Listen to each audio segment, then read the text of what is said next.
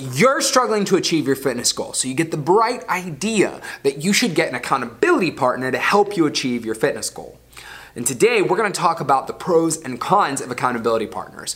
What is up, people? Jean Carlos here with the Total Body Training Podcast, and today's episode is the pros and cons of accountability partners. And this idea is super prevalent in the fitness community. At the beginning of the year, people are constantly recommending that people get accountability partners to help them out. And, I can definitely see some pros to that, and I can see some cons, and I have personal experience with it. So let's get right into it.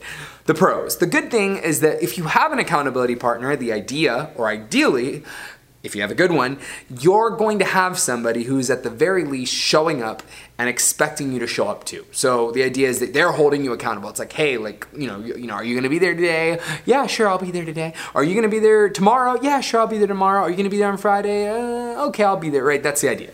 And that person is encouraging you when you're in there. So maybe you're just like, Sylvia, I can't do, 5 push-ups today. And Sylvia goes, oh, no problem, girlfriend. You can do, 4 and then, call it a day. It's all right. Just try harder. That kind of thing, right?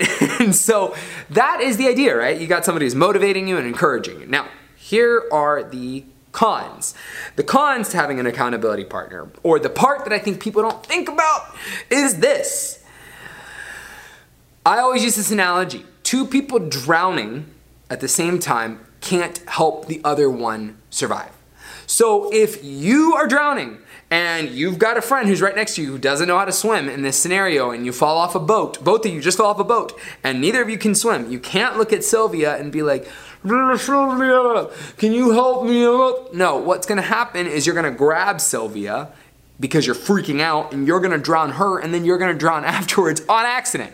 And oftentimes, when 2 people are struggling to achieve something, and they're struggling to meet their goals and stay accountable, they're going to pass that same kind of struggle onto the other person because they haven't fucking figured out how to fix it yet. And so, yep, that's right, F-bombs, people. If you can't figure out how to fix it, you can't help someone else fix it. It just doesn't work that way, at least in my opinion. Now, I have seen successful accountability partner relationships. In my experience, I have not been successful with this. So if I am struggling with it or struggling with something and I find somebody who's on the same level or below me in life, we are both going to kind of flounder in the situation. So, but there is some truth to the idea of having someone there who calls you and holds you accountable, all right? And so I'm going to talk about that. Now, I think if you're going to have an accountability partner, if you just feel like you really need one, because you want someone to call you, here's a first good tip. You can find a trainer or someone who will call you and make sure that you're coming in. Now, that person can't be up your ass all the time about what you're doing and things like that, because you'll end up resenting that person, and that's too much to ask from another human being, okay? You can't replace your mom with a new mom to get you to work out. Let's just put it that way. I'm talking from experience. And what you're ideally doing is that you're getting someone who's like, hey, are you going to be at our appointment today? Are you going to be in our class? And they're holding you relatively accountable. Maybe not all the time, it can't be for forever, because you have to learn the second tip, which is self-reliance. It's not anybody else's responsibility other than your own to show up. And so you're going to need to develop some self-reliance and some discipline if you want to achieve your goal. So, you might want to start off with having an accountability partner and a trainer, and then slowly but steadily start to not have to rely on just that person and develop your own desire to achieve your goal, your own level of discipline. So that's the second tip. The first one's, if you're going to get an accountability partner, it should be a trainer or a coach, someone who can do that. And the second one is self-reliance. The third one, actually, we're going to cluster this one into the first one, back into accountability partners, which was, if you do get an accountability partner, where I've seen this be the most successful is when you find somebody who is just a little bit ahead of you. So someone who is, in the office, or a friend who used to maybe be overweight or didn't take care of their health, and a few months ago, or maybe even a year ago, they started losing the weight, or they started getting in the gym regularly, they started working out and it started changing their life, and you noticed it, and you come up to them and you say, Fernando, I want to be like you. What are you doing? and you develop a relationship with that person and you start working out with them. That's the good thing. Now, note to Fernando. Fernando, if someone comes up to you and asks you for help, you need to be careful, because if that person isn't really committed, it could rub off on you. So if you take them into the gym and you're having to coach them where you're not actually a coach, or you're having to push them along and they're dragging you down, the truth is that you probably shouldn't be around them in the situation, and you don't need to be nice. I know it sounds harsh, but it's the truth.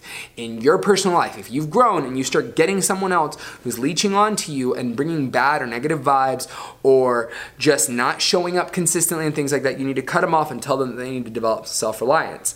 Person who asks Fernando for help, if you ask for help, you better not waste Fernando's time, because he's allowing you, or she, Fernanda, right? We could say that, I think that's a name, is allowing you to learn from them. And that is taking time out of their personal life to help you. So please respect your accountability partner, especially if they actually want to help you. And the third one is, maybe you don't need an accountability partner or self-reliance so much as you need a sense of community. One thing that people talk about in drug rehabilitation, well, not in drug rehabilitation centers, but because there's a lot of controversy about that. We're not even going to get into that. But the people talk about the what is that drug organization, that Alcoholics Anonymous. One of the big things that psychologists have pinpointed as being the reason why Alcoholics Anonymous is so successful is because you take people who are alcoholics and you put them with people who are trying to fix their problems, and they feel like they have a sense of community and that they can talk to people and that they can mesh in there. And that has worked much better than other kinds of programs out there for people with addictions and things like that, because they find that they've got people who they have something in common with and they're striving towards.